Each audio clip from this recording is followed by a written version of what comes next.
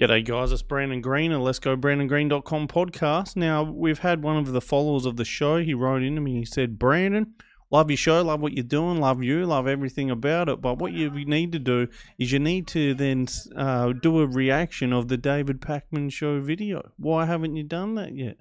Where he was leaving. Did you know that? I said, no. He goes, yeah, David Pakman told everyone he's leaving YouTube, never left. So let's get into it. Apparently he's a liar or something. So there's two videos I've got to watch and we're going to get into it. Against me by Donald Trump Jr. and Candace Owens and others. Listen, I'm a big boy. I can take comments on Twitter, right? But they are going after our advertisers and they actually are succeeding to some degree.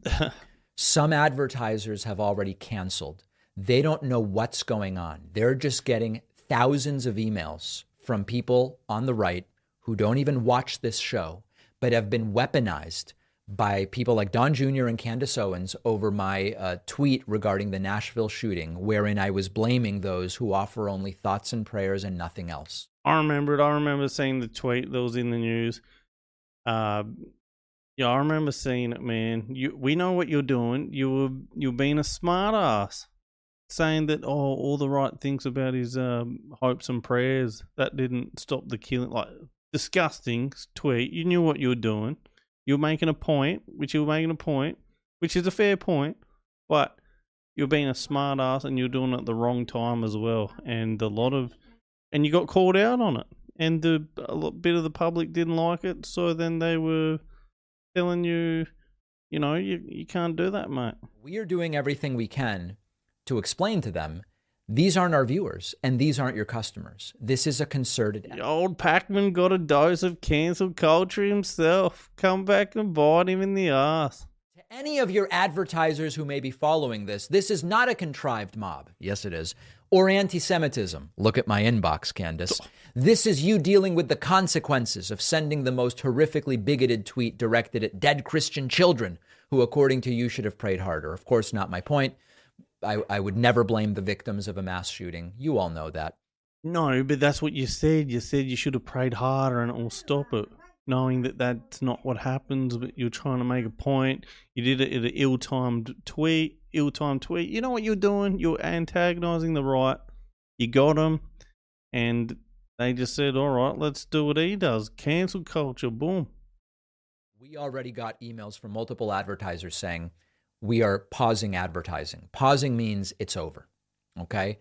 This is the most desperate situation we have ever had over right-wingers desperate not to deal with gun safety, because understand that that's what this is. They would rather focus on anything other than gun safety regulations to prevent shootings in the future.